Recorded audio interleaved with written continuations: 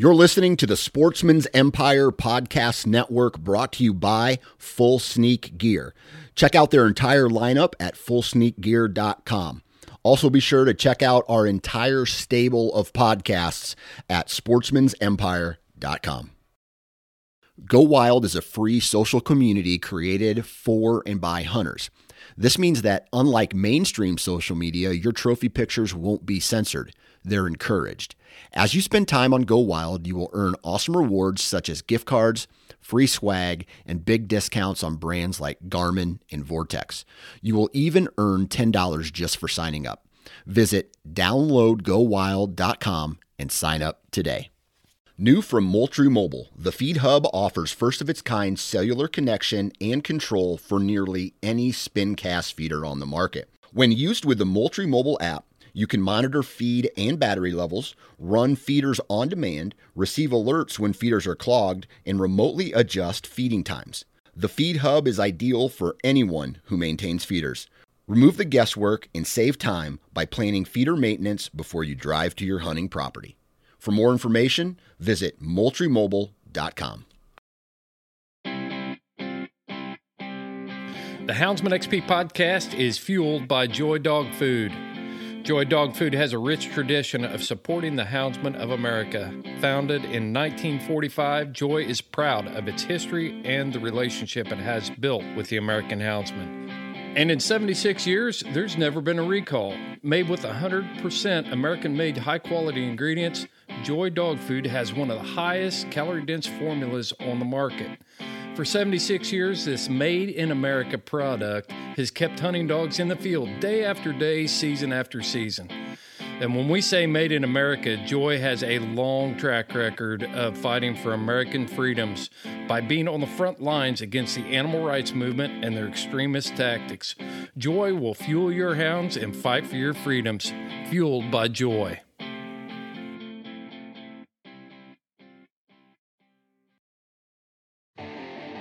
My name is Bryce Matthews, and this is the Deep and Lonely podcast presented to you by Houndsman XP. During this podcast, we will dive deep into what makes the ultimate, top-level, and unmatched extreme competition coon hunter. We will hear stories of old, tales of today, and we will dive deep into what separates the men from the boys. The stories will be raw, the truth will be told, and the camaraderie will be second to none. Pull up your chaps. It's about to get deep. All right, guys. Welcome to the Deep and Lonely podcast presented by Houndsman XP. Today I am in north central Indiana. Drove up here to have a conversation with one of the legends in our sport, I think you could call him. A guy who's really paved the way for the tree and walker breed over the years.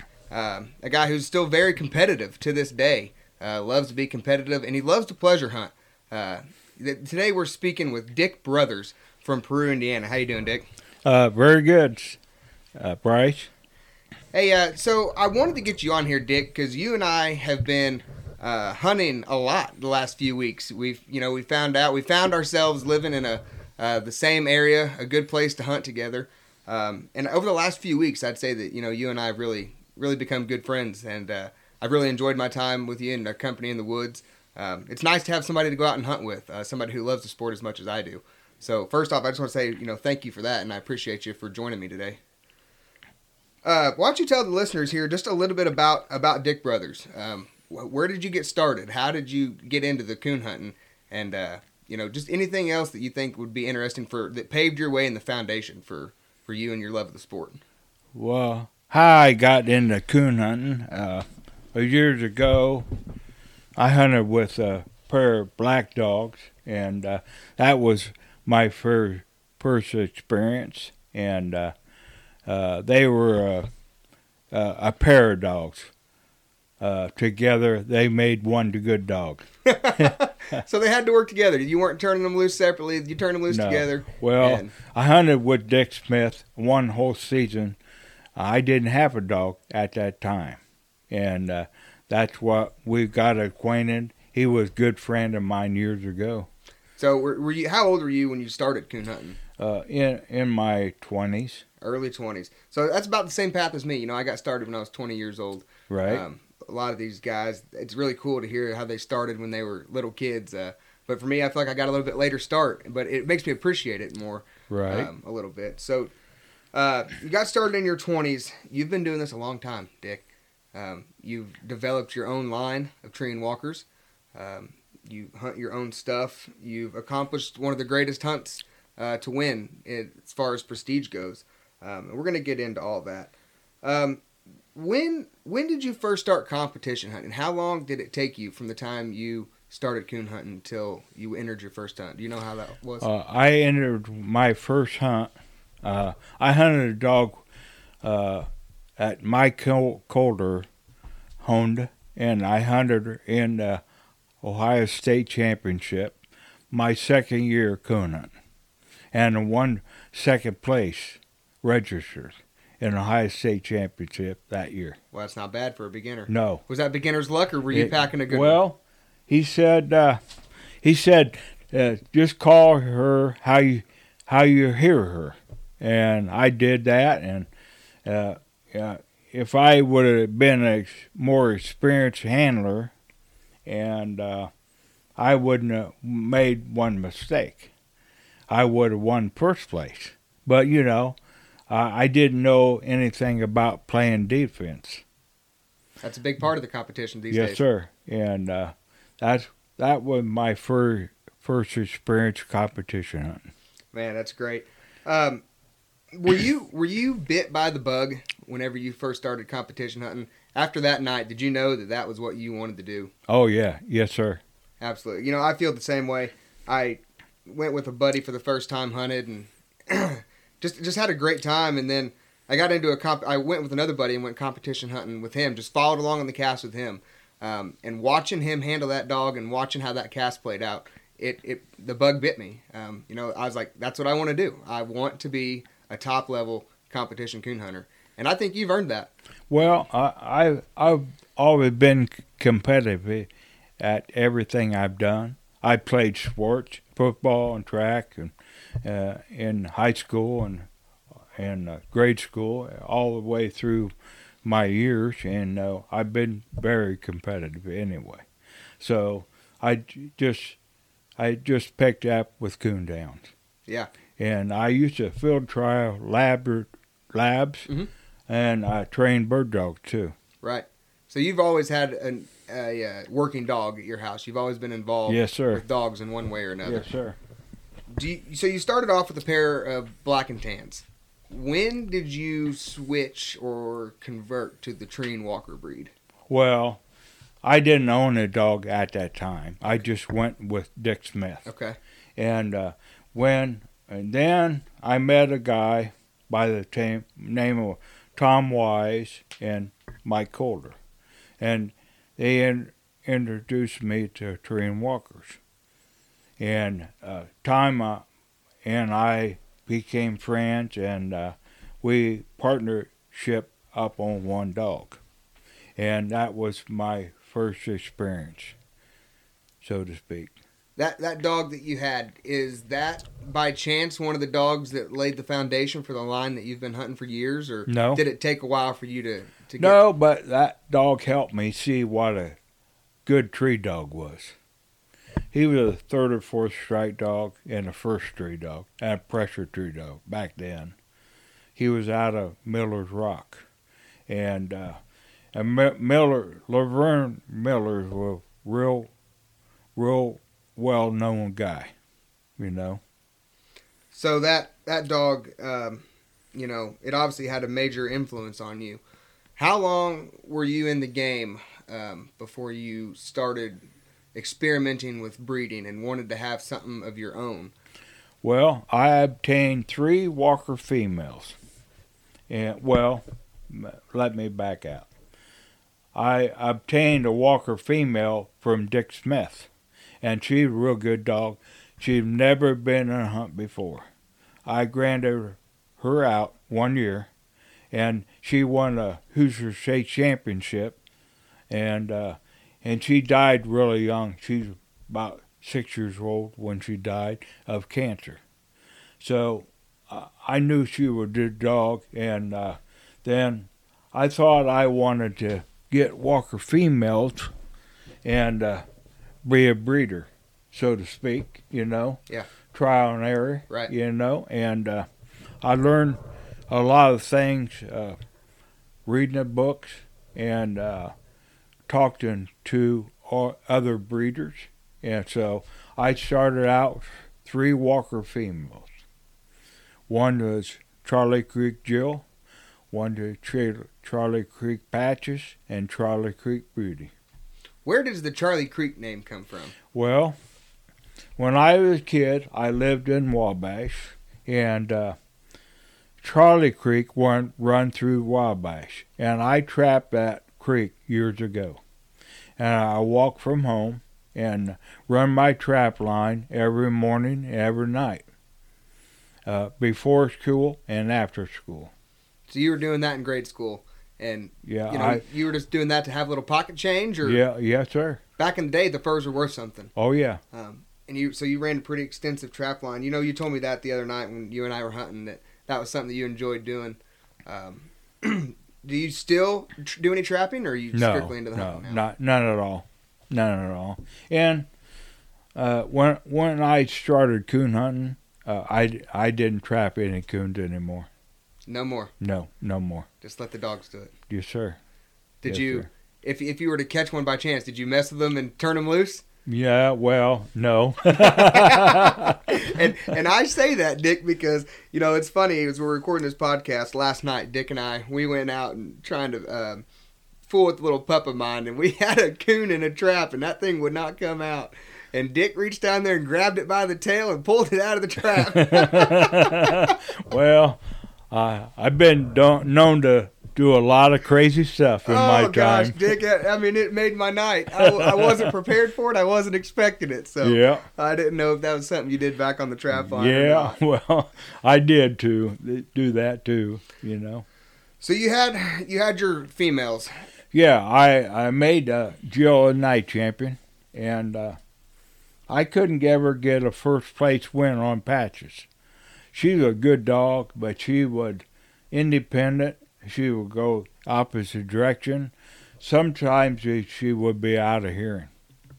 And Breedy dog, I made her grand night champion. I placed her in top 20 of the world hunt twice, and I won several big hunts with her. Big hunts.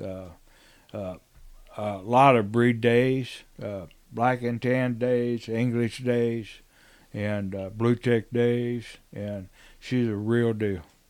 Back then when you were hunting her, was UKC the only registry around that you were hunting, or Well, were there other kennel registries? Just PKC had just started. Okay, It was PCA back in. right. And, I didn't feel I had the money to go to two registers, Right. really, Mhm.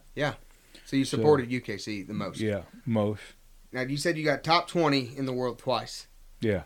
That's an accomplishment that a lot of people won't get done once. In the top 20. Yeah. I don't know where I place, but But a lot of people go to the World Hunt, or every year they try to qualify for it, and to say that you made it into the top 20 is a feat in itself. yes, sir. And you did that twice Right. with the same dog. Right. Beauty. Did you ever make another run at the World Hunt with any other dog before you ultimately won the UKC World Championship? Yeah. I trying to win a world hunt, but I won 10th place in HHA World Hunt with Charlie Creek Mac, and I just kept going and trying to win it. Right. That was that the burning passion? Was that your ultimate goal that kept you motivated and kept you driven? You wanted to win that Yes, World sir. Hunt? Yes, sir.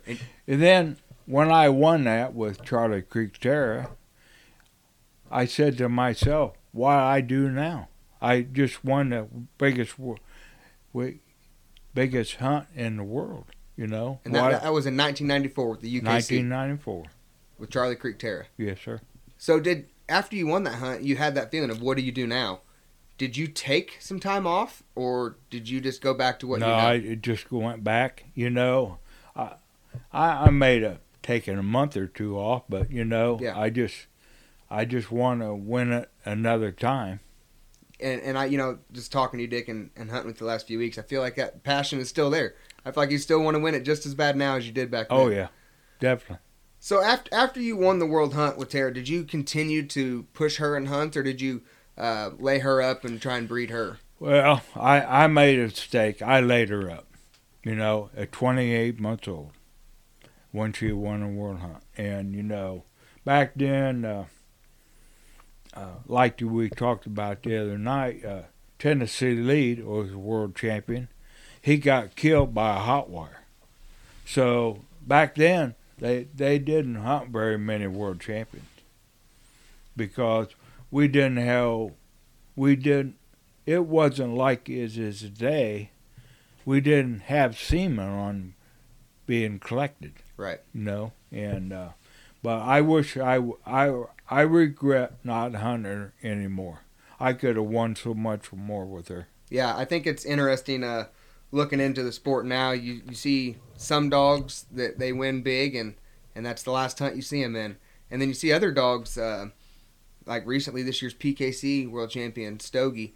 They won the world with him, and then the very next week he was in another local hunt. Right. And they're still pushing that dog in local hunts because they want to support the clubs. It's interesting to see how people's perspective is on that, and the thinking, the thought process behind that.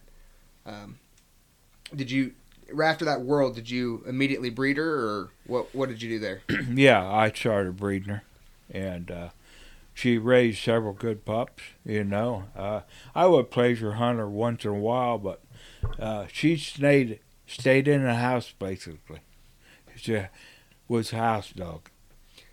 When you bred her, the pups that she threw, were you seeing characteristics of her, or what was your thoughts on that, and how did that play out and help you and the dogs that you have today? Characteristics on her dad, Charlie Creek Mac, I seen a lot of them, and he was throwing independent dogs back then when you didn't hear about independent dogs. They would be split tree by herself, and Tara would be too. She was very independent. She'd buy a loner by herself, Right. So, you won the world in 1994, and you lived here still in Wabash, right? Right. When did you make the move to Iowa? Because, just to paint the picture here for our listeners, we're sitting in Dick's little office here, and there are 4 monster whitetail bucks hanging on the wall.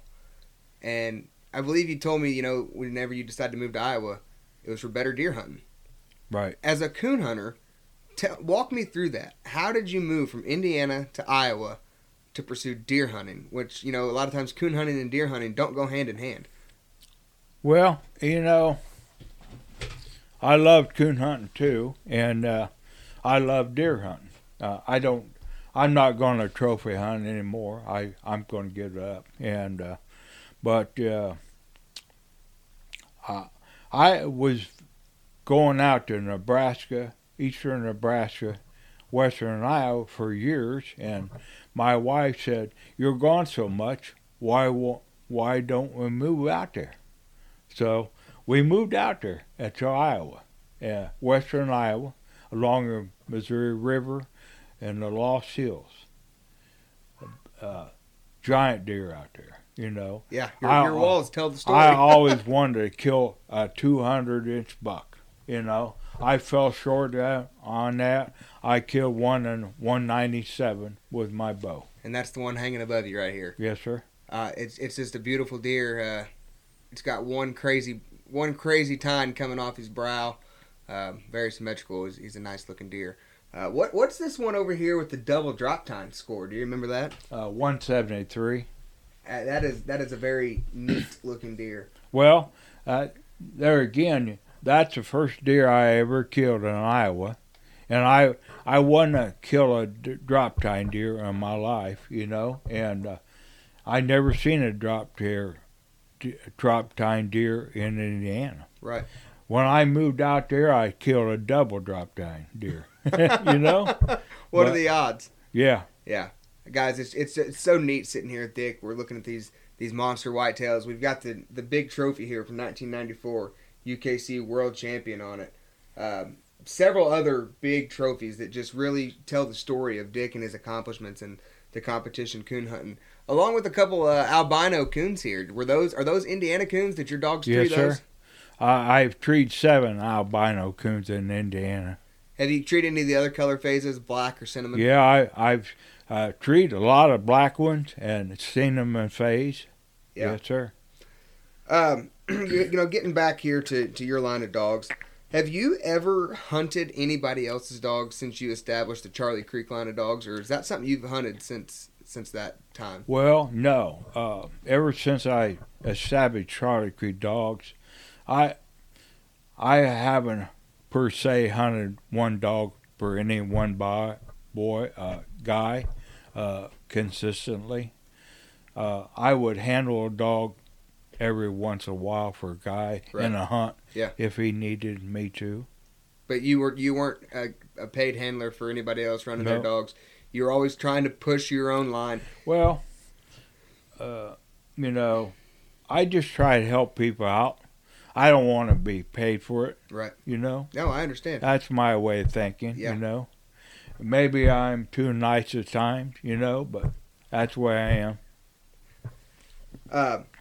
So the sport of coon hunting, you told us earlier that, you started out running the trap lines as a kid. And obviously coon pelts are worth some money. Oh, yeah. Now we've got hunts with, $2,500 entry fees. $6,500 entry fees. They're hunting for $100,000 to win. They're hunting for new trucks every month. And most recently, they just announced the first $1 million coon hunt. What do you think? What are your thoughts on that with the sport growing? Is that good for the sport? Is that something that is going to make a positive impact and a lasting impact on the sport of coon hunting? Well, it will. It's good for the sport, but also not everybody can afford those high-price hunts. Right. But that's good for the sport, I think, really. And that makes people aware what a coon hunter can do with his dog. Yeah.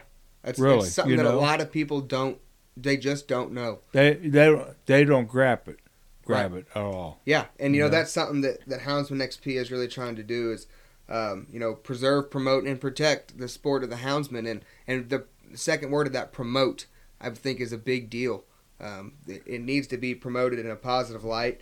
And for others who don't understand what coon hunting is and the amount of time that us coon hunters put into our dogs and the amount of care we give those dogs, it's something that we need to portray in a positive light. And I agree. I think these big hunts, they're not for me, but they're for somebody.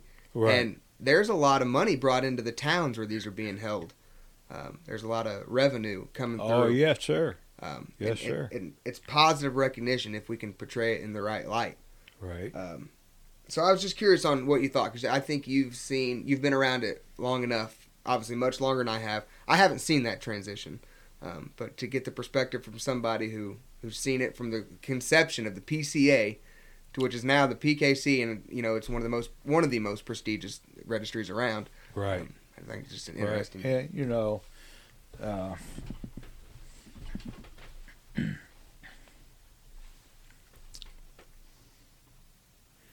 I think that's good for the sport, really. Right. Really, and like I said. So, let's dive into something a little deeper here. Let's talk about the stroke that you had. When did you have your stroke? 3.5 years ago. Stroke was caused by surgery, and I had the stroke in the hospital. They give me an anti rejection shot, on the stroke, but I was paralyzed on my whole right side. And they said I wouldn't walk and speak correctly for 6 months to a year. How long was it for you got out of the hospital? Well, I'm a pusher, and good Lord looked over me too, Right. and I made it out of rehab, speech therapy, and physical therapy 4.5 months. 4.5 months. So you beat it. You beat that timeline by a Yes, month sir. and a half. Yes, sir. What was your motivation? I wanted to get back in the woods. I wanted to fish. I wanted to hunt again. I just wanted to. I wouldn't take no for an answer. Right. You got to have motivation. I know other stroke patients. They just give up, and you have. They told me you have up to a year. Get full motivation back. A year is the limit. So I push and push and push. Yeah. I drove Kathy nuts. I would make her take me on walk on paved streets every day, 3 times a day, and I just fought. Yeah. You say that you had that 3.5 years ago, and you're 72 now. Yes, sir. So it's 68 and a 69, half, yeah. 69 Yeah. is when you had your stroke, and you were that determined because there's still more you want to do. Right. You're not done yet. No. I don't see you even slowing down. No. You and I have been hunting a lot lately, and you get through the woods just as good as I do at 28. Well, maybe. You do, Dick, and that's credit to you. It's easy to see your passion for the sport. When timer comes treed, you're going, and Right. you're gonna be there. And you hunt just as hard as anybody that I've met. We haven't been hunting together very long, but I can see that. Most of the time, it's me saying, "All right, Dick, it's time to go. I got to work in the morning." And you'll drop me off, and you'll keep hunting, Right. till the wee hours of the morning. Is that something that you've always done? Is that all you know? Is to hunt hard? Yes, sir. Really, that's all I've ever done. Hunt hard and hard. That's the only way I know how to hunt. And I presume, looking around, that's how you deer hunted as well. Right. When you got into something, you got into it serious. You gave it 100%. you gave it all you had. Yes, sir. So, do you think that having this stroke and having come back, do you think you're just as motivated now as you were back in 1994 to win that world championship? Yes, sir. Really. And some guys I talked to said, "You don't have anything to prove, Dick," but I don't want to give up yet. just not ready. No, I'm not. If that helps motivate some people, maybe that's what I'm here for. Right. Yeah. It is. It's inspiring because there's some nights that I don't want to go. Why do I want to go tonight? I went the last 3 nights, but there is a goal, and I'm a competition coon hunter as well. I'm very competitive. It's to win. It's to win that world. So I understand where you're coming from on that one. Your wife Kathy going through that. Wow, what a woman she has to be. She helped you with that stroke, and you hunt hard. You get home at 4 or 5 in the morning most nights. She's still here. It takes a special woman to love a coon hunter. Yeah, it does. When you guys got married, were you hunting this hard back then? Yes, sir. And she just accepted that. Yeah. She's been a good wife and a good partner. Yeah. Was she there cheering you on whenever you got back in the woods after your stroke? Was she just as excited to see you in there? Yes. She know what I wanted to do, and she was all for it. She wasn't at first, Right. and because I drove a truck before I was supposed to. Right. Oh, I She'd can give me believe it. hell. I can believe it. I can believe it. Yeah. Yeah. I mean, it's just incredible. I think the same thing about my girlfriend. She's very supportive in what I do, and to see, when I walked in tonight, Kathy was very, very cordial, introduced herself. Right. It just seems like a great lady, and Yeah. to stand there with you through it all and help you get back to something that you wanted to do, it really says a lot, about her. Right. Um, She's a good person, Right. really. And Bobby Overby, and he came out and when I had a stroke, and helped me go coon hunting, and mowed my grass and trimmed my trees. Took me to see the doctor on my rehab, and for a week, and he took me hunted first night.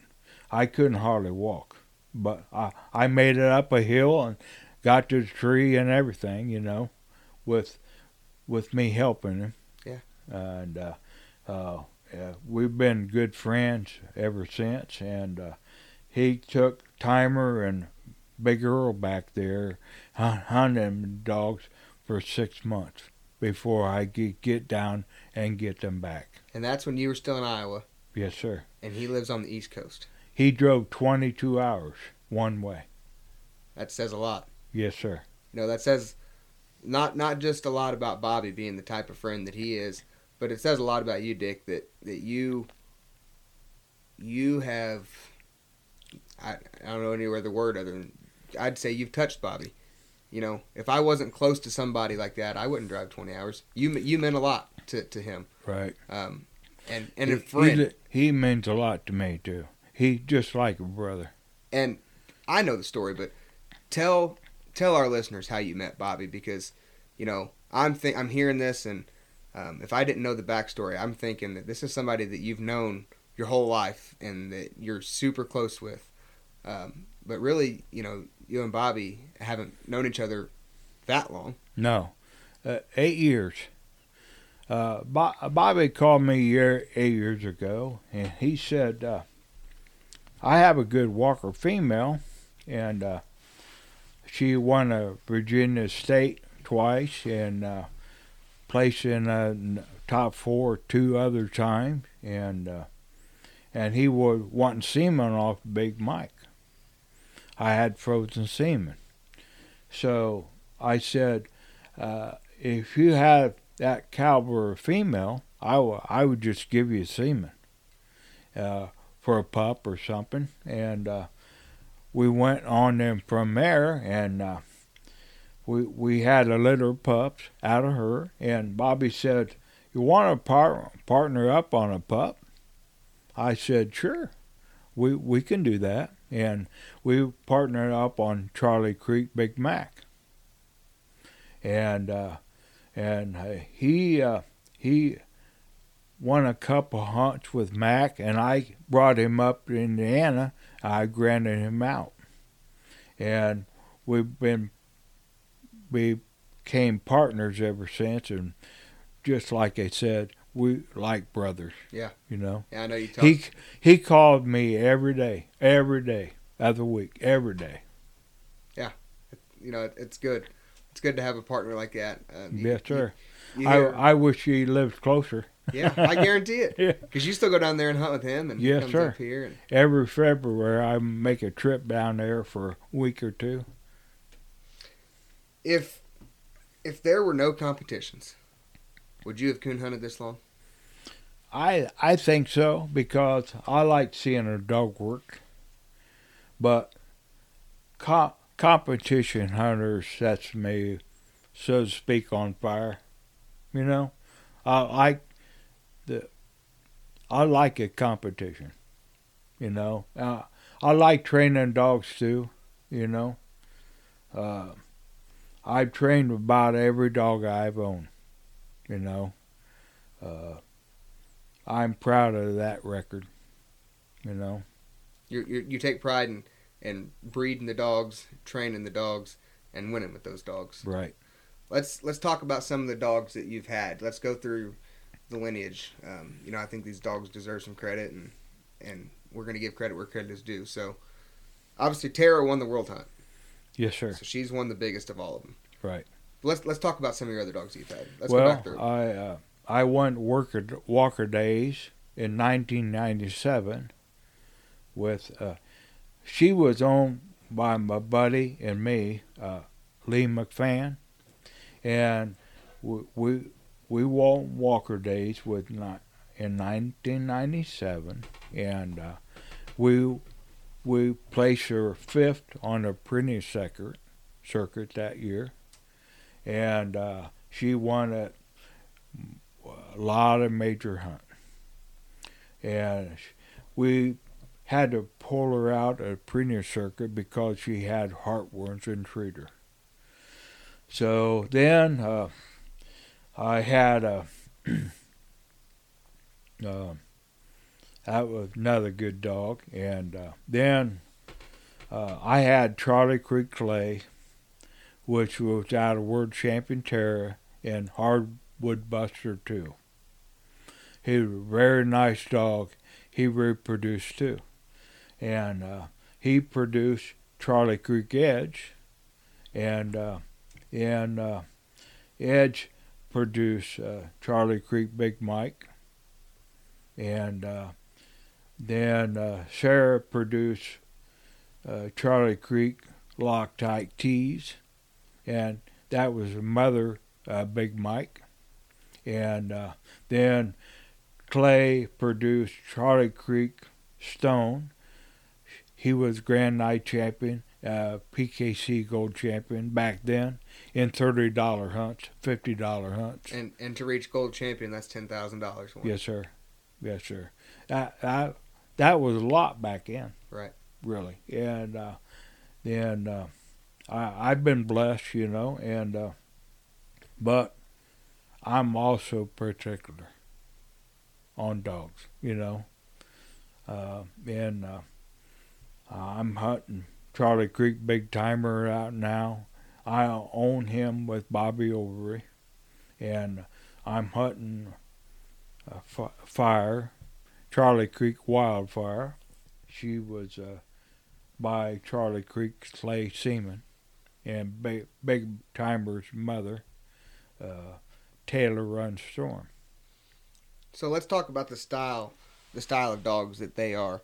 I've been hunting with you lately, and Timer is he's a different style of dog than what I'm used to hunting lately. Timer starts hunting from the time you turn him loose. He hunts right there where you turn him loose. He's not blowing through the world a mile and a half before he starts hunting. He's treeing those coons that are laying up. Is that a characteristic that has been bred in your line of dogs since the beginning? Somewhat, but he will. Well, if coons aren't down, he will go hunting. Oh, he absolutely will. Definitely, yeah. He will be half a mile deep in the country somewhere, But he could trail the old bad tracks and lay up coons. But I like a dog, the style. I like a track dog. I don't like a trailing dog. Right. Okay. That's a big difference. Sometimes a coon needs treed, not trailed. That's a good way to put it. Yeah, really. I've never heard anybody say that. Really, other times I've hunted with some guys in the past say, that dog don't open. Well, he's open trailer, but it gets fall treed. That's one thing in the stock of dogs that's really good because they can tree a coon close, they can tree another coon close right away, and when other dogs in running through the country looking for a hot coon. Yeah, and I think we saw that the other night. You and I were out hunting, and we kind of got caught in a pop-up snowstorm, and it was miserable. We got the what's that old analogy? Just one more drop. Yeah. Got the best of us. But Timer, he trailed up a pair of coon sitting in a tree, in terrible sitting conditions. Yeah. It's just snow on the ground, too. Yeah. I mean, the wind was blowing, ground was frozen, snow was coming down hard, and he worked up that track, and he had the coon at the end of that. Right. Where I feel like a lot of the dogs that I've hunted with lately, they weren't going to grub that up. Right. They were going to go try and find a hot one, and there probably wasn't too many hot ones to treat. That time of night, 2 o'clock in the morning, them coons are already laid up. Right. Really. Yeah. So if we talk about that, let's talk about the style of dogs of yesteryear and today. When you first got into competition hunting versus today, what are you seeing? What are the... Well, what I seen years ago, you had to be a very good caller and handler because that was a calling contest back then. Dogs were split treed very much. They were usually pack, But there again, that's why I kept this strain of dogs. They were natural and independent way back then, But that's why I seen in competition hunts today. And, these dogs are trained different, too. Some dogs you have to break down to make them good. And, some dogs, they can be ruined, too. Absolutely. Yes, sir. Absolutely.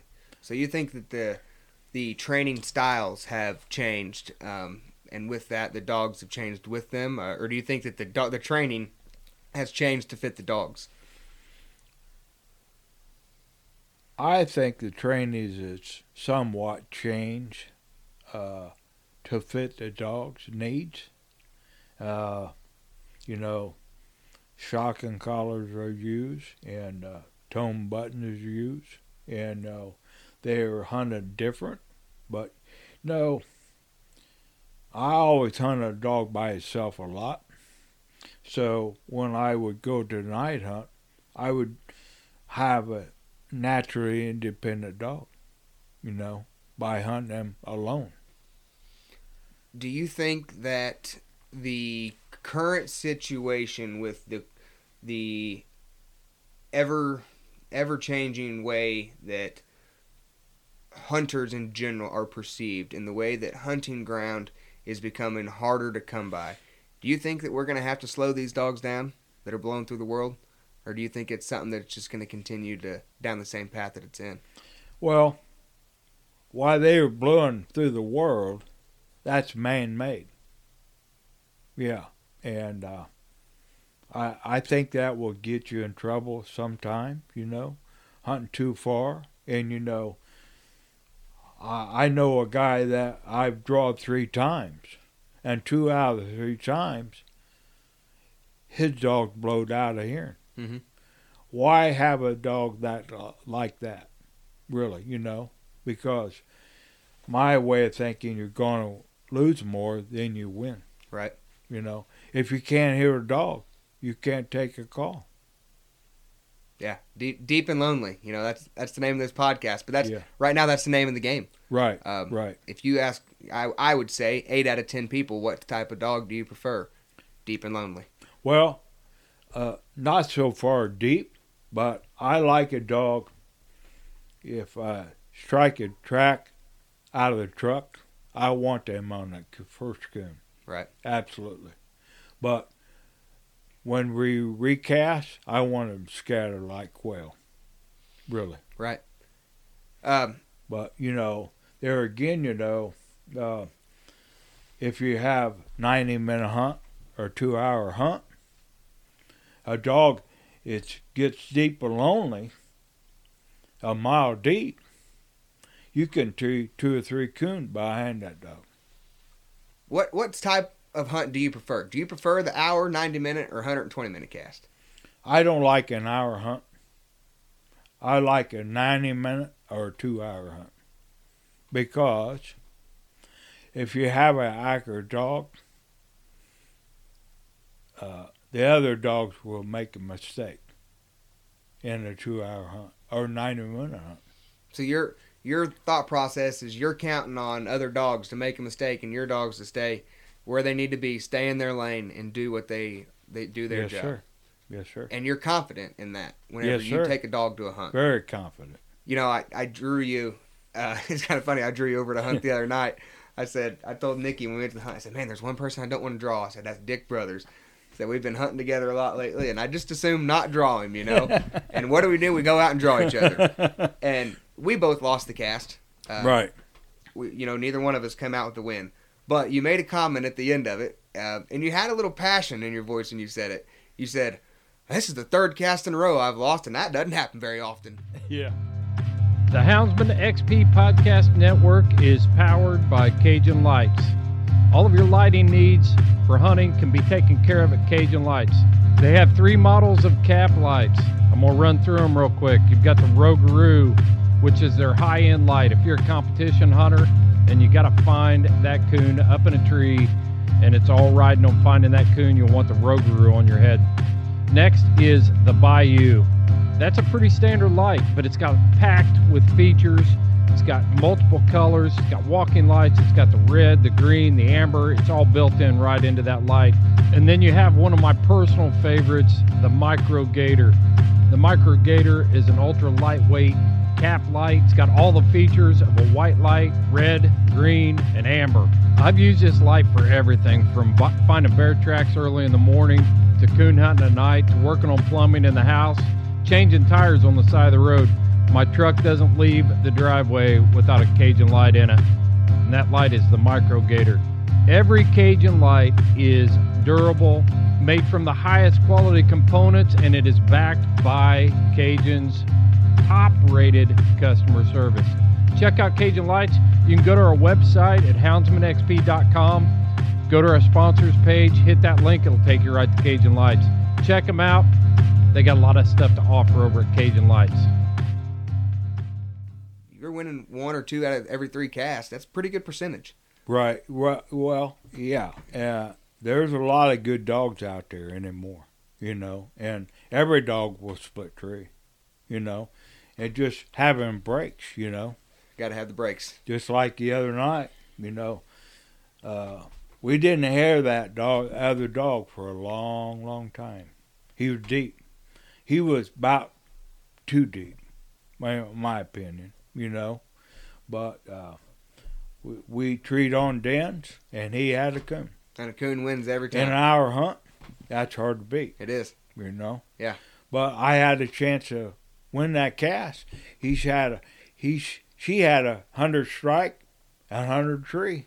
And if he had a coon, she wins. But she didn't. Yep. She had a den tree. Yeah. Yes, sir. We tried everything we could to get that coon to come out of there. Yeah. It just wasn't happening. No.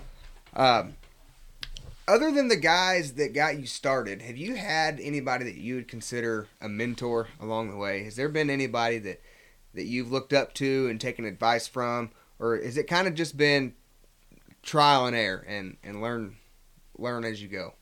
Well, advice from some people, and I listen. I listen in conversations, and I've learned a lot through conversations, talking to other people, and but trial and error is the biggest thing, really. Well, I never have been afraid to ask for help or advice either. Yeah.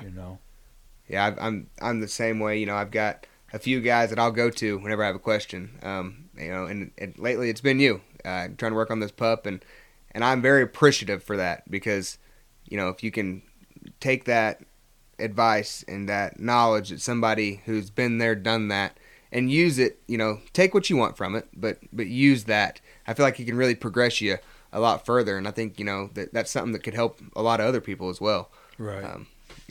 Listen to those who've been there before and who've done it. Right. They didn't get good for no reason. Right. I'm still learning at 72. You never quit learning, really. Never quit learning. No. That's it. Every day, learn something new. Yes, sir. I try to. Right. So let's talk about some upcoming events that you've got. You've got 2 dogs here at your house that you're pushing right now. You got the old Big Timer and you got Fire. Both of those dogs qualified for the Tournament of Champions this year, right? Right. And so that takes 5 wins apiece. Did you Right. put all 10 wins on those dogs last year? Yes, sir. You didn't have any help from anybody else? No. And that's how much you're still going to these hunts. And that's just in UKC. Yeah. You've got Fire qualified for the Spring Super Stakes coming up here. Mm-hmm. And so we're going to see you in action at the Tournament Champions as well as the Spring Super Stakes. Yeah, and a Walker Days too. And at Walker Days. 3 big hunts in a row. And you're gonna be there Yes, sir. competing. Yeah. You're gonna be not just gonna be there. You're gonna be competing because Right. you've got dogs that are gonna be there, and hopefully, make a run at it again. Yeah. Well, like 2 out of the 3 last years, I had Timer in the Super Stakes. He's quarterfinals 2 years out of 3. yeah, and they're only eligible for 3 years right. unless you count baby stakes, and they can come in for 4. But 2 out of 3, I mean that's a hard to do. And he was sick dog having had Ehrlichia too. I've done quite a bit with him, really. Yeah, and it shows. When you go to these hunts now or back in the day, is there a dog that you dread to see pull into that hunt? Is there one dog back in the day or today that you're like, dang, so-and-so's here. They're going to be tough to beat? Not at all. I'm not intimidated by a dog. I have some people after me, who did you draw, Dick? I said, just dogs. Really. I've been at this a long time, When I was younger, I would get nervous. But when I made this first 3, I was over that. Right. But I don't get nervous anymore, And my heart may thump a little or more often. Right. Yeah, but I still love it. But I'm not intimidated by anyone. You're there to compete and you're there to win. Yes, sir. And if you don't have a dog capable, you're not going to be there. No. It's a good way to put it. Yeah. It takes a lot of time to train a dog. Really, And time marches on.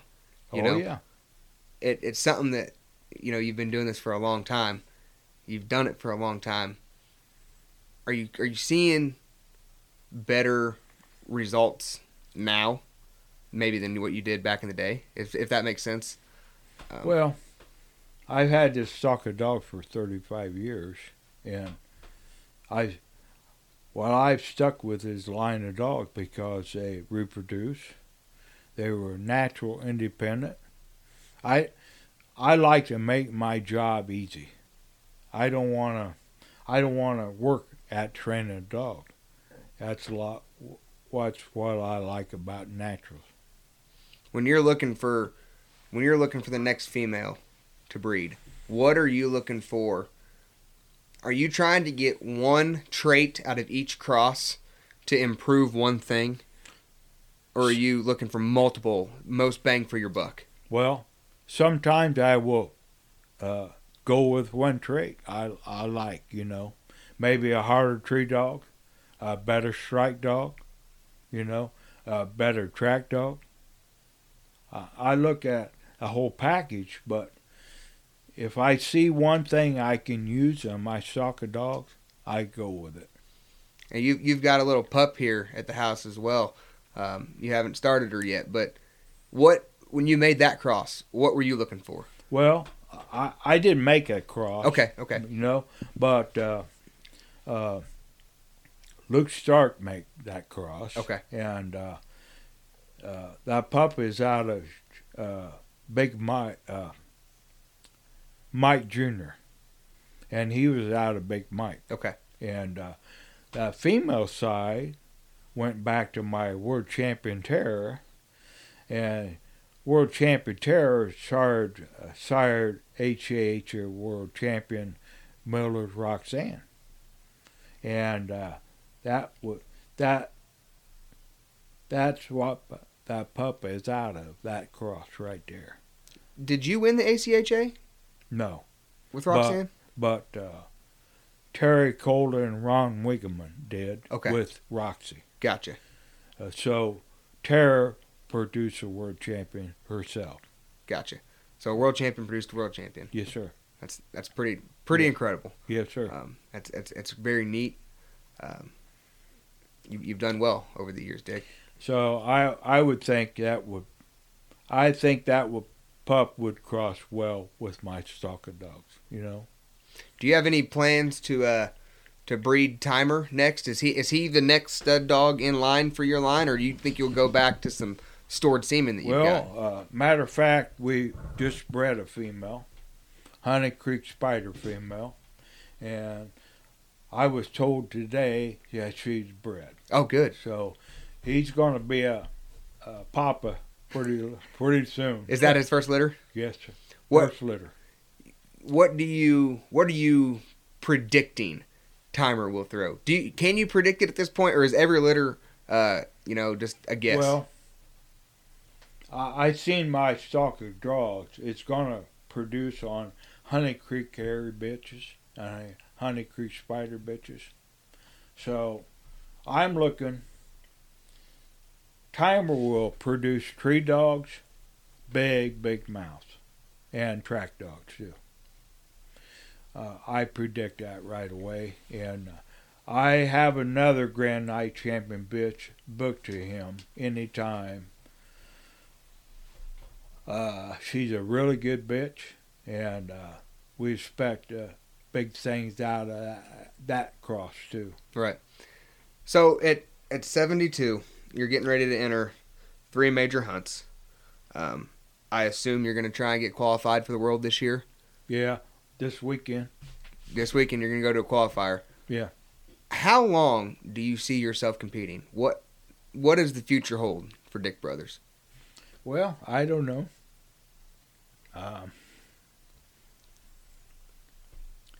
It's all, as long as I can hear and I can walk, I'm going to compete.